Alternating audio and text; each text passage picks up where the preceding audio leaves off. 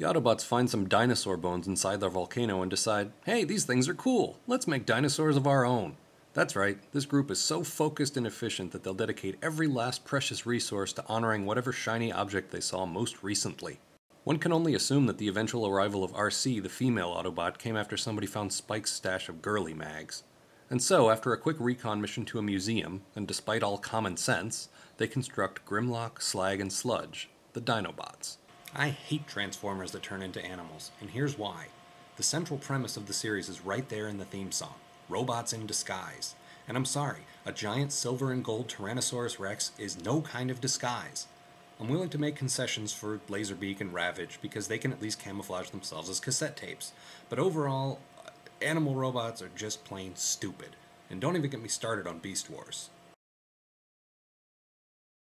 Surprising absolutely nobody, the Dinobots rampage out of control and eat up about an hour of screen time while the entire Autobot fighting force attempts to get them under control.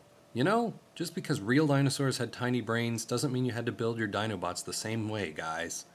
And so, like any responsible creators of new life, the Autobots decide to abandon the dinos and seal them back inside the volcano where they'll never be seen again.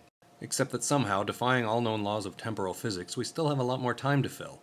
So, meanwhile, the Decepticons dispatch 4 different guys to a power plant at some waterfall to gather information. Not from scientists or anything, mind you. They just hang out listening to tourists, hoping to cobble together some basic understanding of how the power plant operates. Great balls. The generators will keep producing electrical energy. Data gathering complete. Reflector. So Megatron rallies the troops to go invade a power plant. Again. As far as I can tell, there were only 2 choices for evil schemes in those days. Attack a power plant, or drain the energy from the Earth's core.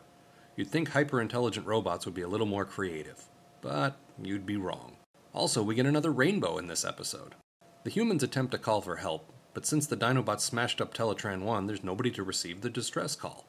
Fortunately, there's a contingency plan. Spike and Hound drive every place there could possibly be an emergency, scanning for stray distress calls. Makes sense to me. Hound calls home and Optimus assembles the cavalry, specifically telling Bumblebee to stay behind. Now here's where this episode reaches exciting new heights of retardation. Bumblebee disobeys orders and follows his friends anyway. Somehow, this particular power plant makes the Decepticons extra super strong this time, and the rescue party gets beaten down. Bumblebee calls back to Ratchet and Wheeljack, encouraging them to disobey orders as well, and the incredibly unstable Dinobots are reactivated. Oh, but now Wheeljack has these little obedience collars, which he must have been building with this in mind. In other words, he was specifically told to abandon the Dinobots, but kept right on working on improving them anyway.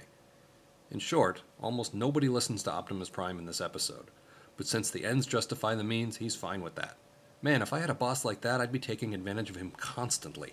And now it's time for this week's science lesson.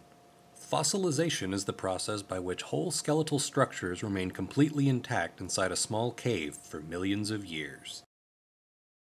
If I'm Decepticon if you happen to tumble, look out, robot, 'cause here comes Rumble! Dinobots, huh? I thought you were supposed to make dinosaurs.